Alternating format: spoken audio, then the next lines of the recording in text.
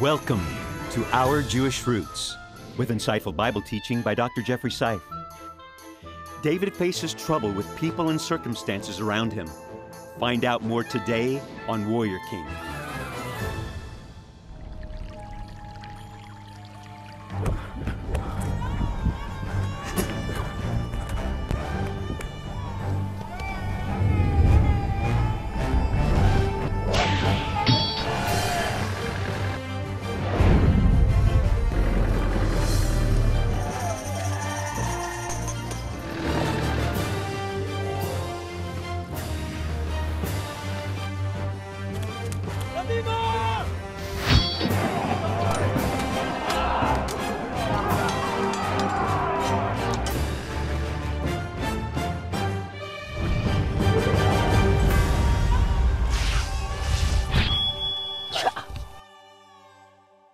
Thank you for joining us today. I am David Hart. I'm Kirsten Hart. And I am Jeffrey Seif. I love doing David, but sometimes he confuses me a little bit. Take his family, for example. It gets interesting, doesn't it? It's a little messy. It's just a little messy. Not your family, David, but... Well, it makes our relationship and our family unit seem almost perfect compared to what he's been through. Yeah, it's a different world back then with polygamy. It was never the preferred scenario. In the Bible, it's one man and one woman. But we do see those multiple partnerships in antiquity. I don't think any good comes out of it, to tell you the truth. Well, you're going to talk about and show about Abigail and Bathsheba, two of his many wives, and he had many, many children, too. Yes, too many, in my opinion. Never too many. No, too many. It's not good. Talk about problems with blended families. Oh, goodness. This is problems on steroids, and it really gets out of hand. We take you now to our dramatic reenactment in Israel, followed by teaching from Dr. Seif. Let's go there now. My husband had been a fool in not extending his friendship to David, and now it had come to this, a mission to save my husband's life.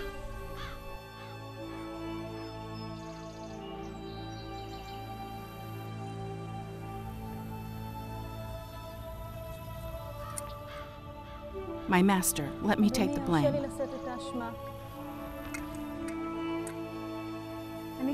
Please do not think about Nepal. The Lord God will always protect you, and He will appoint you as ruler over Israel. When that happens, you will not feel grief over anything, for you have not shed the blood of innocent people. When the Lord gives you success, please remember me. I was humbled by David's response. The Lord bless you, he said, for your wise advice and what you did. You stopped me from shedding blood today. Go in peace. I will do as you've requested.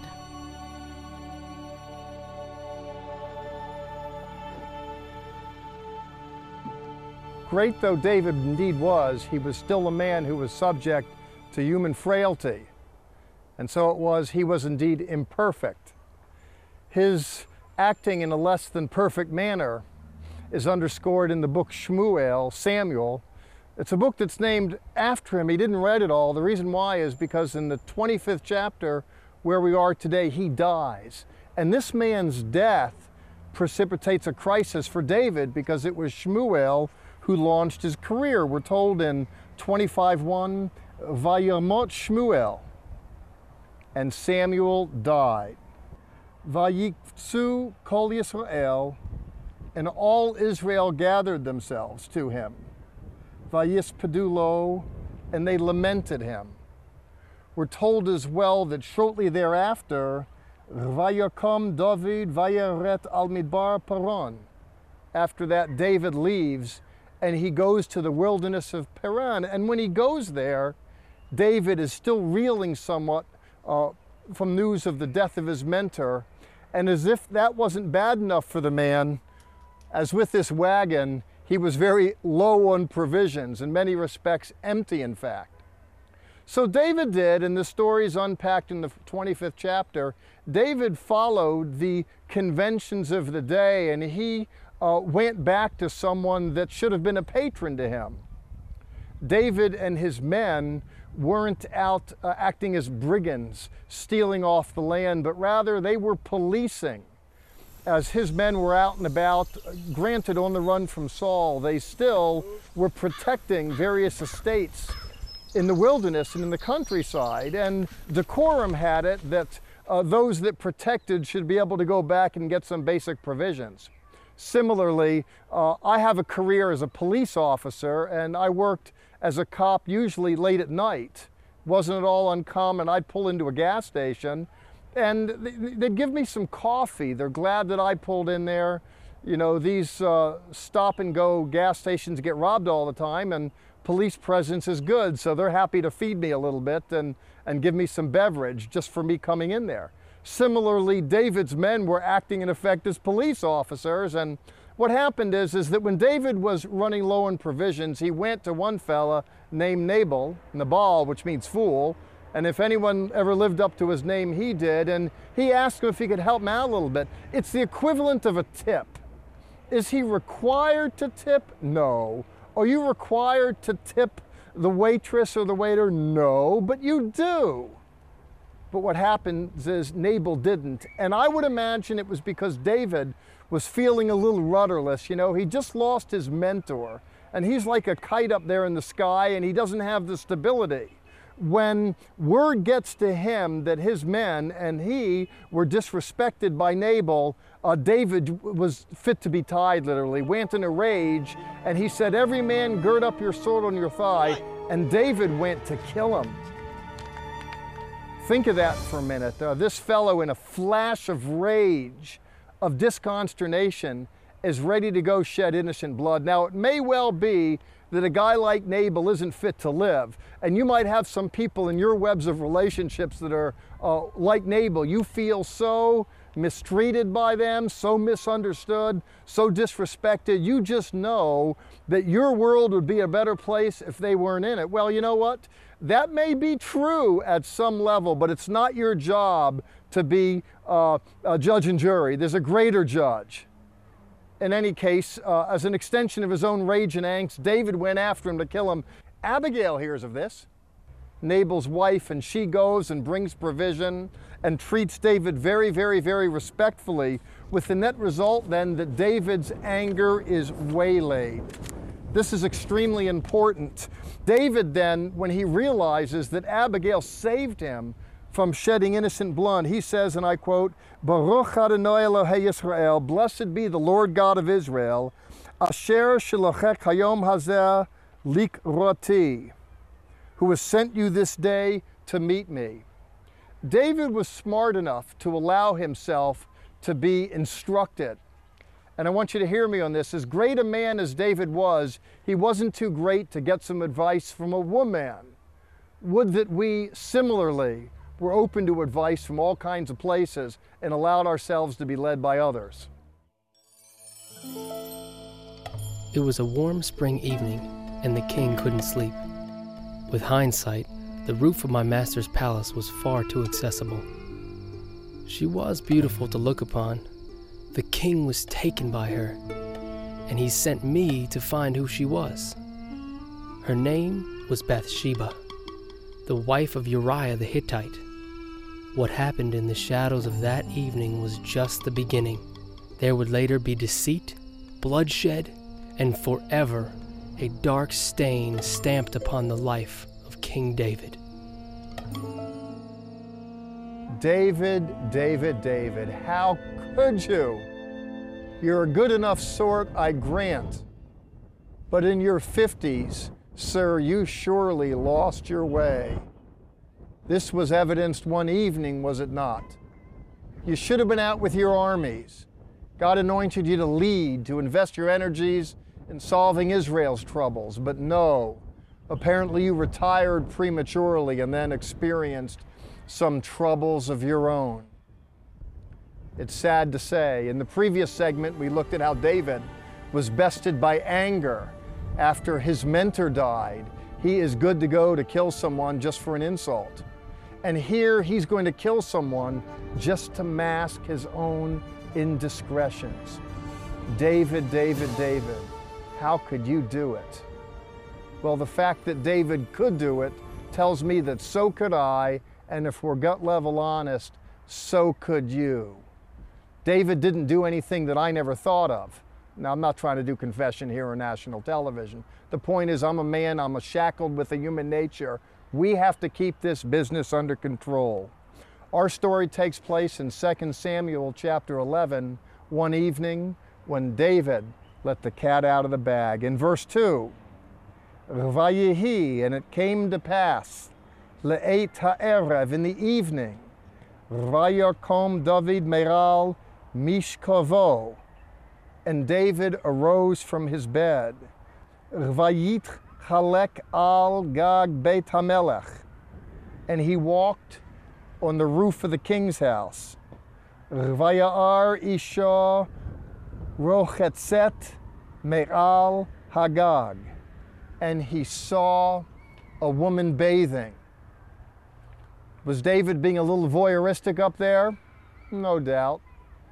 Could Bathsheba been a little more careful down there? No doubt.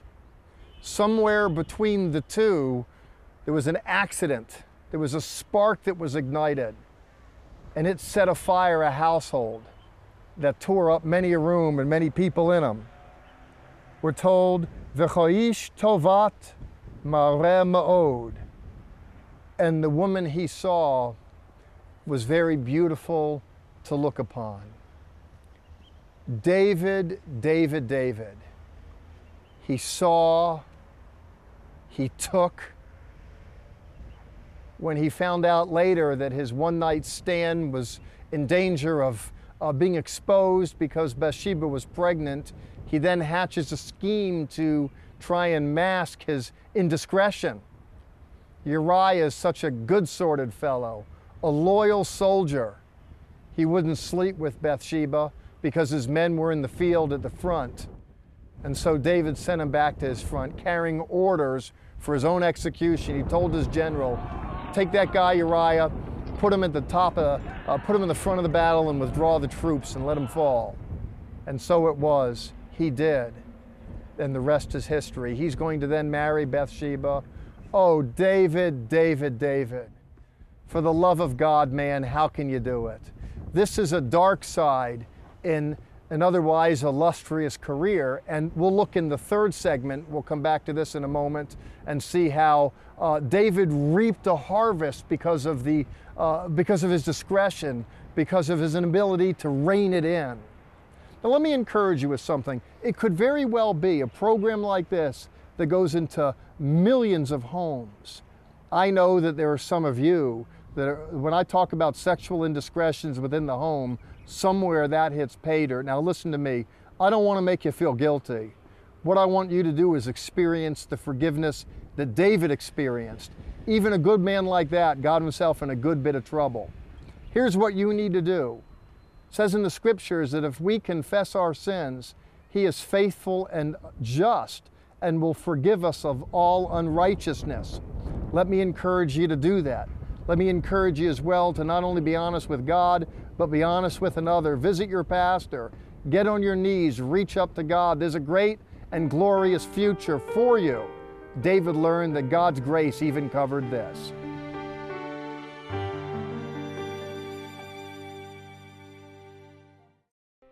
Our offer on this program, Zola's Introduction to Hebrew, a step-by-step approach that will enable you to read, speak, and translate the Hebrew text while doing Bible study.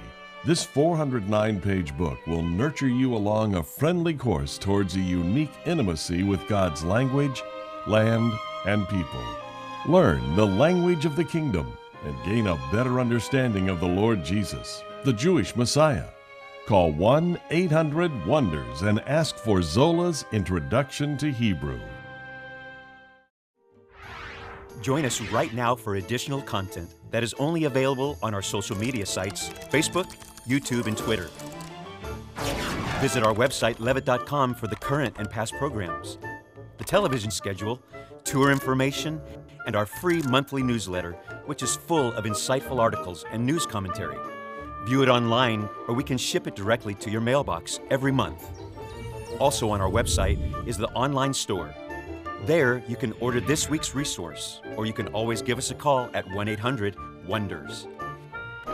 Your donations to Our Jewish Roots help us to support these organizations as they bless Israel. Please remember we depend on tax-deductible donations from viewers like you. One of the trademarks of our program are the beautifully filmed dramatic reenactments, the props, the sets, the costuming. There's a cost to that, but we want to do it first class for you. But there's a price to pay sometimes. To be sure, that's the truth. It's one thing to say something, it's another thing to show it. And thank you for showing your concern for us. Not really for us, but for this kind of story. You know, an offering plate goes around in a church and people care about what the ministry is doing. They invest in it. To be sure, they could be doing other things with their money, but they find value in it. And I want to say thank you for those of you that find value in what we're doing, and you let us know it by the way you show it. Speaking of our dramatic reenactment, we take you back to our story right now, followed by Dr. Seif's teaching. My announcement to King David came with no great surprise. We had known for some time that Absalom was winning the hearts of men through all of Israel. Now he was intent on usurping the throne of his father. The king acted quickly, for he knew that there would soon be bloodshed if we remained in Jerusalem. The king was escaping from a son who was vexed with power, from a son whom he feared, and yet loved dearly.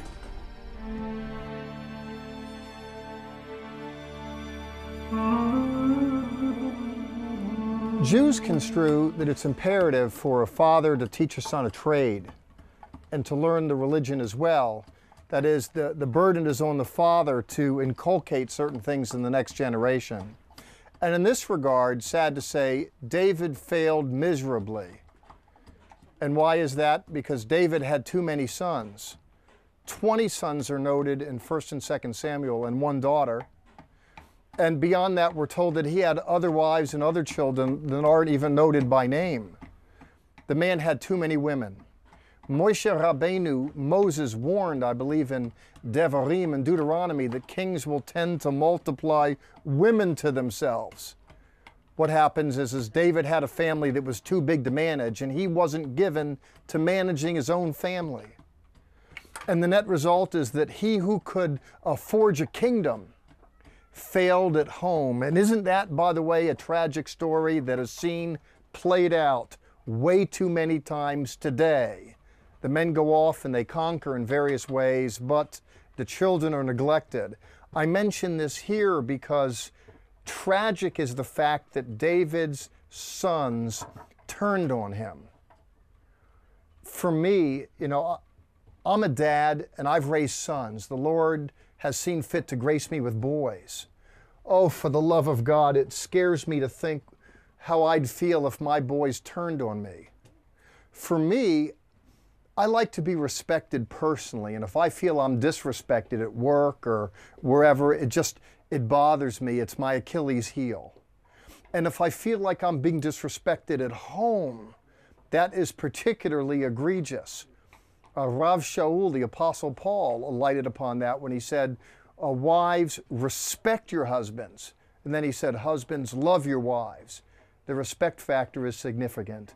Well, the story in this little segment is played out against the backdrop of David not only being disrespected by his sons, but being forced to flee as one of those sons, and it's not just one. In various ways, on various days, different ones weighed in and looked to undermine David. Absalom was particularly egregious. It wasn't just that he was bent on revolt, but he mobilized others to knock the legs out of his father David, and then to usurp his own father's authority and take the kingdom. And we read in 1 and 2 Samuel about David's rise and demise.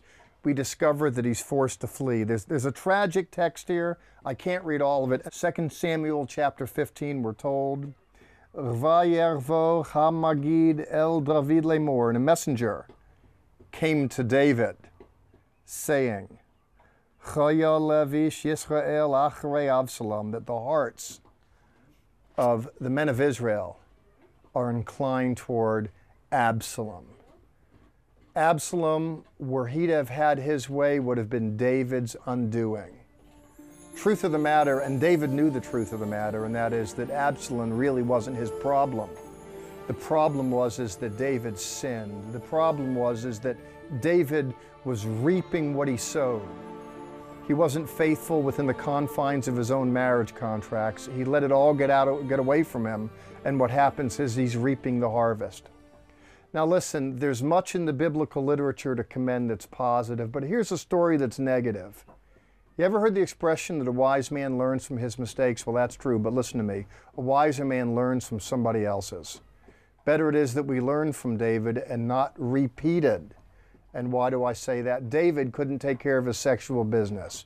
Too many women, too many kids, it all got away from him. He experienced God's grace, to be sure, and was forgiven, but still the consequences of all that played out. Now listen to me. Everyone within the sound of my voice, we all possess a human nature. Better it is, it seems to me, that we get on top of our business so we don't have to go this way, so we can have strength in the family. All said, I want you to know there is a grace that's available. God is so very good. David finished his days well, his difficulties notwithstanding, and you could finish well too. But learn a lesson from David, the warrior king. We sing the old hymn, Grace, grace, God's grace, grace that will pardon and cleanse within. Grace, grace, God's grace, grace that is greater than all our sin. That song's for us, but I think it relates to David's time also a little bit. I'm telling you, that is the truth. We certainly see grace in the Older Testament because, David was no altar boy at the end of the day. And I have to give some redeeming factor or grace, interesting, should I say, to David and Bathsheba. They gave birth to Solomon. I mean, the King Solomon who built the temple. Well, you're gracious to be so gracious, to tell you the truth. I personally am unimpressed by David, just the way he came about that relationship with that woman. And it is true, it does show the grace of God. There was forgiveness, and he's going to marry her, and they're going to have a child. And of course, this is going to make problems in the rest of David's family too, because David's other sons weren't a happy camper. Mm-hmm. And if you look at 2 Samuel, it's a train wreck in that dysfunctional family. But he was a man after God's own heart. How does that happen? And that's the issue. People are complex at the end of the day. And, you can't judge, an Old Testament character by a New Testament standard. Someone like David couldn't pastor a congregation today with his life, to be sure, but he's a hero in yesterday's world. In terms of someone molesting a woman, killing her husband, that's just completely, that's off the charts. And you wonder how David, who was so good, could be so bad. He had a good heart. He owned the moment, repented of it. Kudos to him for that. But, the Bible lets us know that we're all sinners, even the best of them. David in the Old Testament, Peter in the New Testament wasn't always so hot. Grace, grace, God's grace. We'll be right back. For the Lord thy God bringeth thee into a good land, a land of fig trees and pomegranates, a land of olive oil and honey. Arise, walk through the land, for all the land which thou seest, to thee will I give it, and to thy seed forever. Worship in the shadows of Abraham, Isaac, and Jacob. Behold the land of the covenant.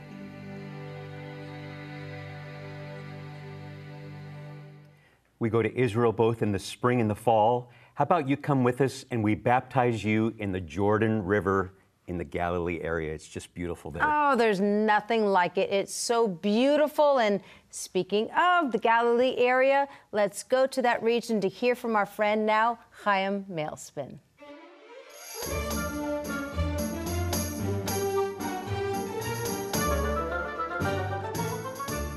We're standing here at sea level overlooking the Sea of Galilee. Now, of course, that's freshwater, our #1 freshwater source in Israel. Well, now that we're very good at desalinization, we've been able to get water right from the salty sea. However, this used to be the only water that we could drink around the whole of Israel. Now, the way this happened is there was a huge earthquake where the Syrian and African tectonic plates ground against each other, forming the Jordan Rift Valley. This mountain separated from this. We have here the Jordan Valley. Some people feel that this is what Ezekiel prophesied about when he said, I saw a valley. He saw the valley, that is, the valley, and they believe it's talking about this, that the dry bones came together, flesh came on them, and it says this is talking about the whole house of Israel being resurrected. Now, why would people say that could be this valley? Well, because this is where it all began. In modern Israel, it all began here because this is where the first ever farms were. They're called kibbutzes. The first ever buildings. The first ever army of Israel. The first ever factories of Israel. The first of anything started here, not in Jerusalem. It was all in the Galilee. And then if we go back to Yeshua's time, this is where it all began as far as our faith. The first disciples were chosen here. All of them were Galileans. Yeshua was a Galilean, and I'm a Galilean, and it's a pleasure to show you the Aliyah Return Center Restoration Station in the Galilee of the Nations.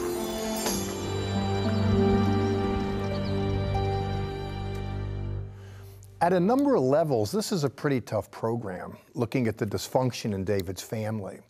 There may be some listening that are on the hurting end of dysfunction, and you can feel it in various ways, but there is a balm in Gilead. There's healing, isn't there? There isn't. I just have to say, I don't know if you all know my story. I am adopted. I was adopted. I literally came from a one-night stand of two people that were not married, and good things can come from those kind of unions. Here's David and Bathsheba. Good can come from that.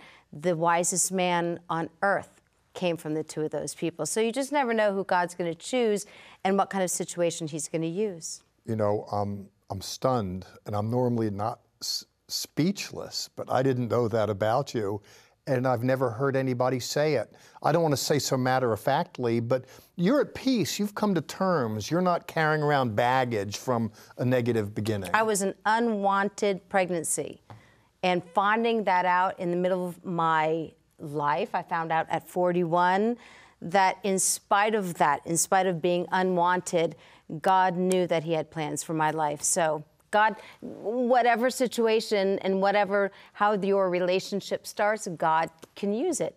He does that.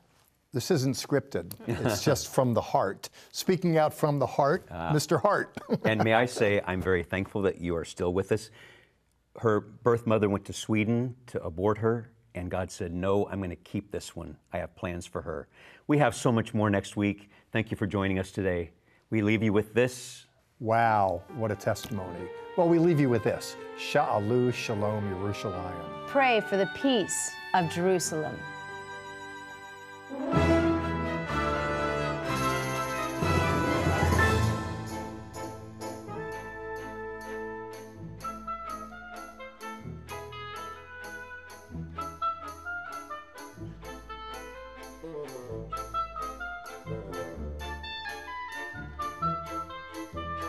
This has been a paid program brought to you by Zola Levitt Ministries.